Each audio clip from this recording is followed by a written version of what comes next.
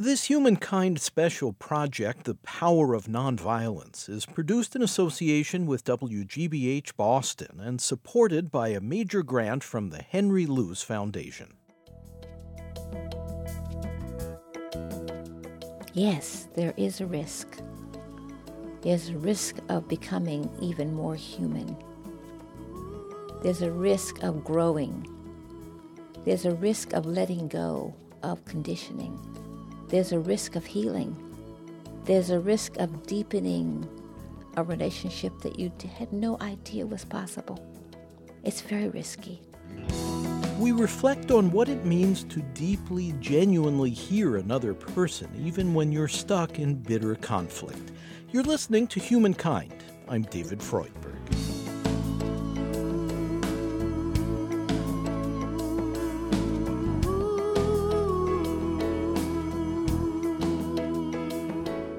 It's so easy to misread another person. When distractions intrude, we can miss or misinterpret what's being spoken. Or our pre-existing opinions may color and distort our perceptions of the other person and what they're actually saying. But if we can center ourselves and get inwardly quiet and truly tune into the person, it can help to heal and resolve conflict. Betty Burkes has tried to practice this rich level of communication. Oh, it's such a wonderful thing. Deep listening, for me, begins with silence. It's pausing. It's opening the heart, opening the mind, softening, relaxing, and then trusting what emerges. That's deep listening. Betty is an educator and activist in Cambridge, Massachusetts, a former Montessori teacher and Peace Corps volunteer. She served as a UN peace educator and has led youth development activities in New Orleans. Navigating different cultures has required finely honed communication skills. Say you're in a situation that is conflictual, like you've gotten really riled up about something. This is what happens to me. I've heard something, somebody said something, I want to react, but something cautions me, and I pause. That's the first one, you pause. And then you open or relax. Open to? Open to what's happening, opening to yourself, opening to what you're hearing, opening. It's a little bit like being empathetic. It's like allowing yourself to be empathetic, like allowing yourself to just be with what's happening. Like feel your heartbeat, which is racing by then. So you relax, and then you notice what comes up. Trust what's emerging. Be aware of what you're feeling, really. It's like notice the feelings without reacting, without responding, just noticing them. And then listen deeply before you speak the truth. It's a very, very beautiful practice. Listen deeply before you speak. What are you listening for? The truth.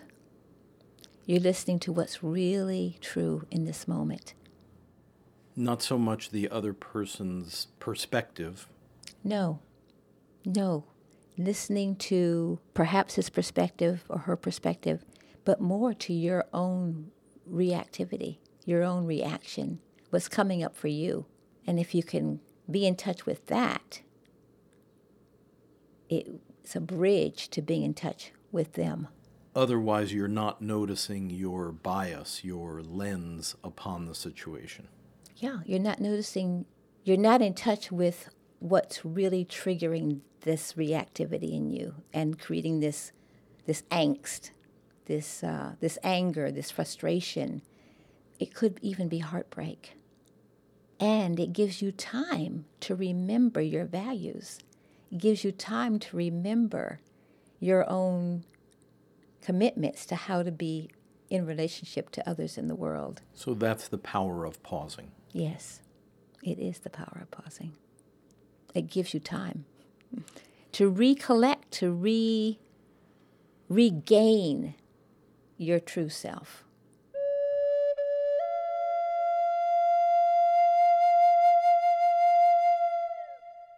Let's talk about pain and anger. Two good friends. Or not very good friends. Yeah. Which are usually present when people are locked in dispute. Yeah. What are your thoughts on how to process those? Well, there's pain, and then there's a story about the pain. Or there's anger, and there's story about the anger. And that's what creates the suffering. I mean, when you're angry, you're suffering, right? And when you're in pain, you're suffering. There's a suffering. Suffering is happening. And the suffering that's happening with the pain is about the story, which is a mental, psychological, emotional issue. It's not the knife that cut your skin or the person that called you a bad name or the car that cut in front of you. That happened. It happened. It might have created pain. But what we get caught up in is the suffering from it. And that's the story we bring to it. Story we tell ourselves? Yeah. The story we create around it. And by that, you're not suggesting that somebody who recklessly cuts you off in traffic or were to cut you is blameless. No, they did something really unskillful. But the anger that comes from that is the story I tell about them or I tell about myself. So that's your side of the aisle. Yeah. And it's really subtle. I struggle with this, or not really struggling with it, but I'm really curious about how this actually arises. The Buddha calls it the double sword of suffering. Is that stuff happens, right? Things happen, and we get upset about them, or they get in our way, or they can create harm. But then it's not just that they happen. Then we create all of the story about why they happened and what's going to happen because that happened. And that adds to the suffering. It creates the suffering. Again, I think when we get angry, if we can pause and relax and just open to the moment, trust emergence, listen deeply, it can create a whole different environment for us to be in that situation. Betty Burkes has learned skills from teachers of conflict resolution. She cites her mother and grandmother as models, and the Buddhist author Gregory Kramer. She was also influenced by the late Marshall Rosenberg, who developed specific principles in a system known as nonviolent communication, which can help to cool down hostility. What I understand often in those situations is that the person that's angry becomes that anger. The person becomes the anger. The person takes on that situation that's made them angry. It's like being occupied by it or being kidnapped by the situation and becoming helpless. And that's when we give up our sacredness. We give up that piece of ourselves that are inviolable. We allow it to be violated by whatever happened. And I always want to say, if I were going to interrupt it, is you are not that thing that happened to you. That's not who you are. And what Rosenberg would say is you have a choice about how you feel about it. You have a choice in this very moment to be in charge of how you feel about what happened to you. And it doesn't have to be anger. That's the human birthright, right there. The choice as to how we will respond to our environment. That's right, yeah. That's what we have. That's our sacred right, our human right, if you like, to be choiceful about how we feel. Our feelings are our own. We make them up. We choose them. And it's so powerful and empowering to know that you have a choice about how you feel. It doesn't mean you can change it. Racism is there. You might not be able to change the racist moment that just happened and infuriated you, but you get to choose how you feel about it. And that freedom is unbelievable.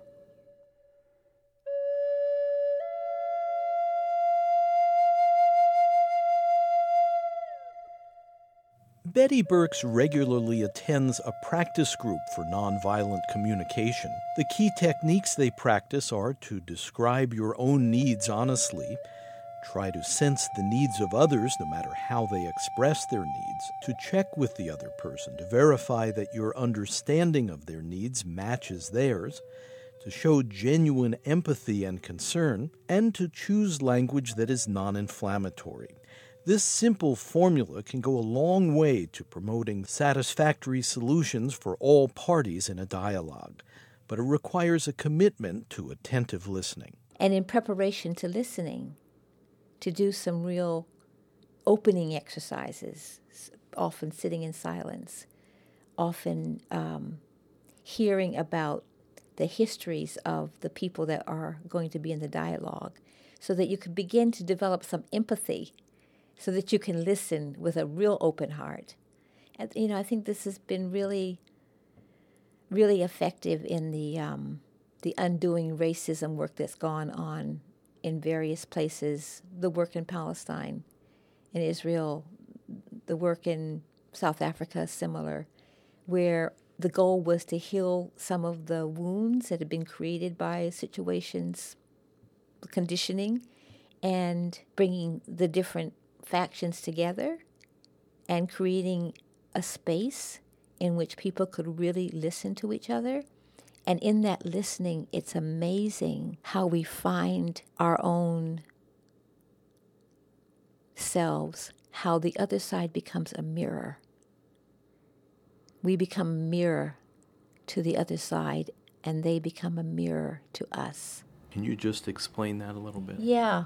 In the suffering and the harm and the hurt and the injustice that both sides feel they've endured, there is something very connecting about that. The realities of both sides are reflected in each other's reality. So you're saying if I feel victimized by your behavior and you feel victimized by my behavior, that itself creates a common ground from which maybe reconciliation can occur. Yeah, and recognition before reconciliation. Recognition of my suffering and your suffering, and your suffering and my suffering. My victimization does not look that different from your victimization. It's like a full circle. And does it take two to tango? Does it take both parties sharing an intention to enter into that level of understanding? It does. Absolutely. That commitment has to be on both sides.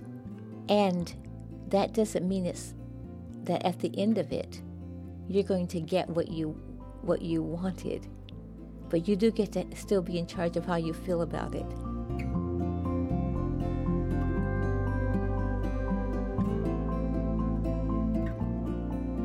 You're listening to The Power of Nonviolence, a special project from Humankind. I'm David Freudberg. To learn more about nonviolent communication and to obtain audio copies or downloads of the series, please visit humanmedia.org.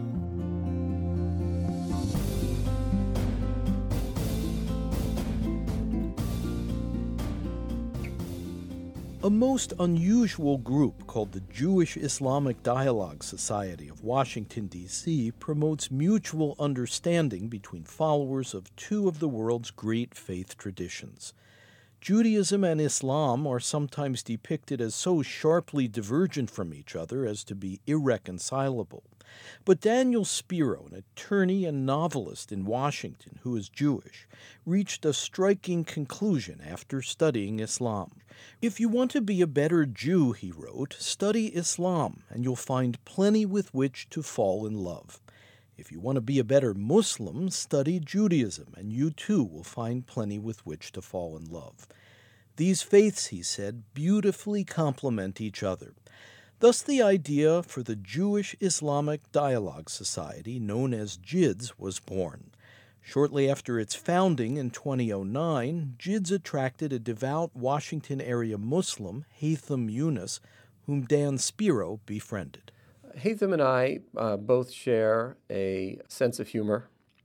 Maybe you could call it a Borscht Belt sense of humor. I sometimes will introduce Haytham as someone who wishes he had been a Borscht Circuit comedian, but instead just has to talk about Islam.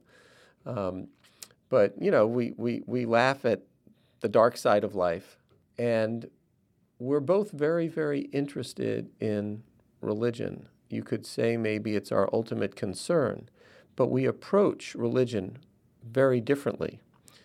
He approaches Islam through the idea of submission to the word. I approach religion through philosophy. Haytham is many things, but he's not a philosopher. So, you know, they say opposites attract. I mean, our approaches are different enough that we learn from each other. Dan is younger than me, and he's my older brother. Haytham Younis, the son of Syrian immigrants, was born in the United States and raised in the small town of Greenville, Michigan. He's become good friends with Dan Spiro. You know, he's such a mother hen. But he has the right to be the mother hen, because really he is the pedestal upon which JIDS rests. So he's a bit of a kvetch, someone who's, you know, always, you know, telling you what to do and a little bit annoying, but he has the right. He has the right to do that. He and I are very good friends. My wife, you know, looks at us and she says, "Gosh, you guys are like brothers. You seem like brothers." And we've always been so. I really love Dan. You know, we've watched football together. We just enjoy each other's company. We talk about all aspects of our lives. You know, it's in his case, it is hard to use the word cousin. It feels more like a brother, but we keep trying to say we need to use the word cousin to illustrate that there are differences between Jews and Muslims, and we need to embrace those differences. So you could call a fellow Jew a brother or sister, but it's actually more helpful for Jews to call Muslims cousins and vice versa, so that we can illustrate we're different, but we're family. We're close family. And so, yeah, we do try to keep our discipline and use that term. But Haytham is I feel very close to.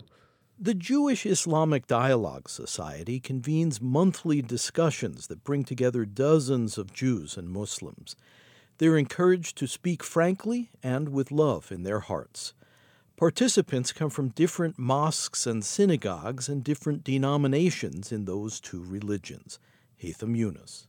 Well, JIDS has always had a wonderful, wonderful track record. We've met almost every month. And we've even met at times when there was conflict in the world. The last war in Gaza, we had a JIDS meeting. Most of the time we talk about theological issues, but that particular meeting we got together and talked about Israel and Palestine. And it was as cordial, as friendly, as warm as ever. It really is like family members getting together. And of course, you know, the two traditions of Judaism and Islam are very close. I mean, incredibly close, down to the details. I always say that as far as my knowledge is concerned, there are no two different religions in the world that are as close to each other as Judaism and Islam. So it's really actually a natural fit.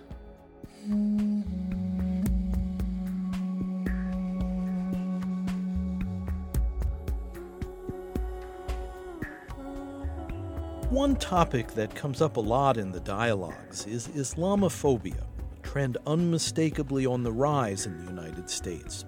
The Center for the Study of Hate and Extremism at California State University reports that anti-Muslim harassment and violence in America tripled after the December 2015 terrorist attack in Paris. In one incident, a passenger in a taxi in Pittsburgh began ranting about ISIS and shot his Moroccan-born 38-year-old driver in the back. Compounding this tide of hostility is a surge of anti-immigrant sentiment, reinforced by incendiary comments from politicians. Dan Spiro. If you look at the JIDS website, JIDS.org, there's a picture of the two of us on the founders page.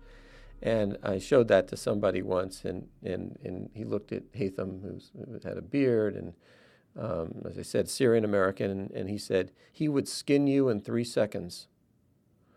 And I made that statement in a JIDS meeting to illustrate, the kind of Islamophobia that we have to deal with in society. And Haytham, a nanosecond later, said, "You think it would take me that long?" And that's just the way Haytham is. Haytham laughs at everything. I give lectures sometimes at local area schools, and I remember going to a high school and asking the students with regards to people outside of their faith tradition, who do they associate with? And I always find that the Muslim students and the Jewish students gravitate towards each other, And there's a deep understanding there, about religion. When we talk about dietary laws, it's second nature, it's secondhand. I mean, it's understood. The Jews have the kosher tradition, the Muslims have halal. Yes, and I mean, down to details of the law. We actually had a session that was devoted to identifying what unifies us and what divides us. And we polled our group to identify unifiers and dividers, and the idea is that we would then have sessions devoted to both the unifiers and the dividers, one at a time.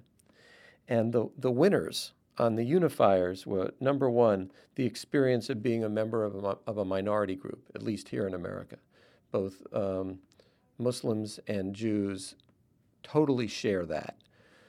Number two, our common ultimate values, and examples that were given were the belief in the importance of charity, justice, peace, truth, humility, and gratitude. Give us that list again. That's a pretty powerful Charity, list. Justice, peace, truth, humility, and gratitude. The third unifier was the fact that we are both products of the Middle East in culture, history, and language, because the languages are very similar. And fourth, of course, our strict monotheism. I thought that was a pretty good list. And again, that wasn't my list. That was the collective wisdom of a number of people, but I thought that was a pretty good list.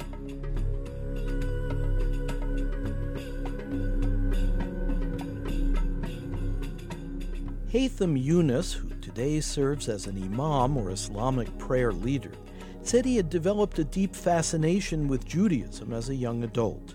His interest was kindled by admiration for a close friend who was Jewish.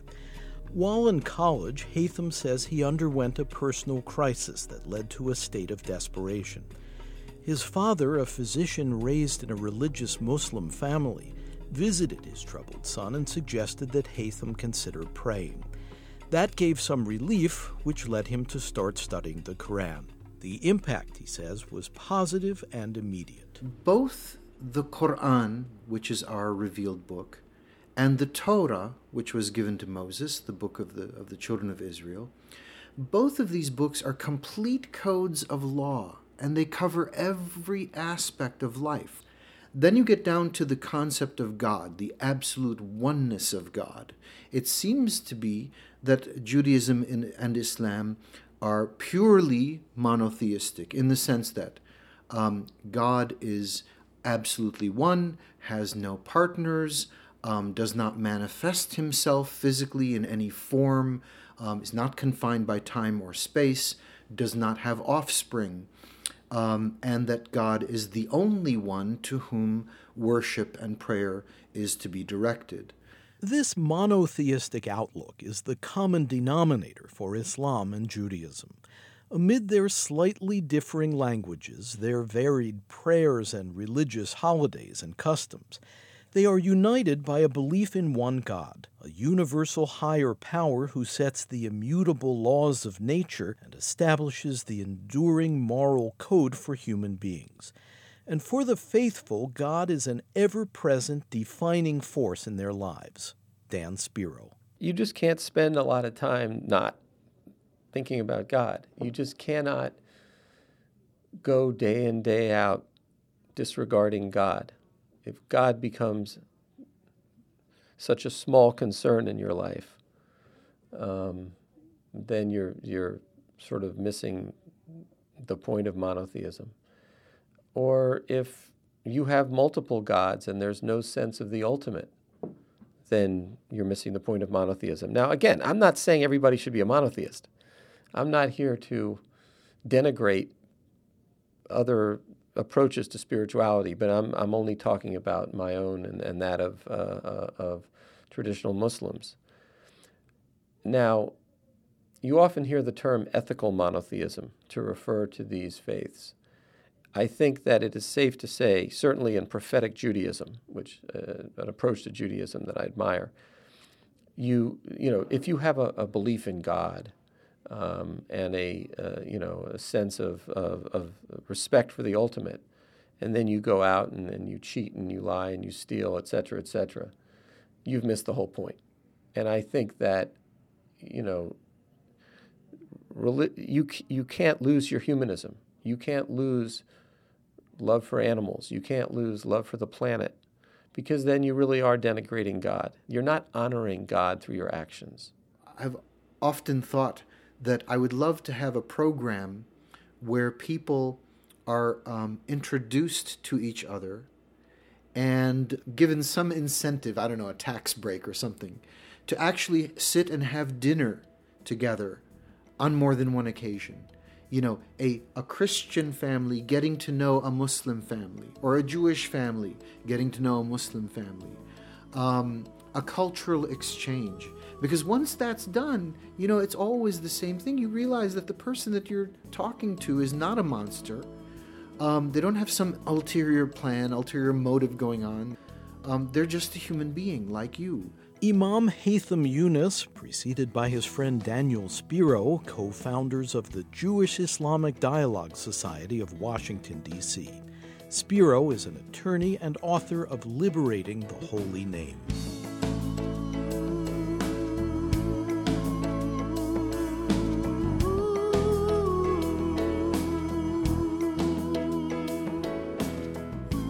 You're listening to Humankind. I'm David Freudberg. Studio recording by Antonio Oliart-Rose. Editorial assistance from David Cruz, Ken Rogers, Kathy Graham, Mark Kilstein, and Bond Collard. Webmaster Brian K. Johnson. Special thanks to Tony Buck. Our program is presented by Human Media in association with Connie Goldman Productions. Program development provided by Shart Media. To purchase a CD copy of this program, please call 1-800-5-LISTEN. That's 1-800-5-LISTEN. Or visit our website, where you can also obtain an audio download of this and our other programs and can hear selected episodes free. You can access free written materials related to this program as well. Our web address is humanmedia.org. Again, if you'd like to purchase a CD copy of Humankind by phone, please call 1-800-5-LISTEN, and our web address is humanmedia.org. And you can subscribe to our free weekly podcast, Humankind on Public Radio, at iTunes. This segment in our series, The Power of Nonviolence, is Humankind program number 245. The executive producer is David Freudberg. This is Humankind.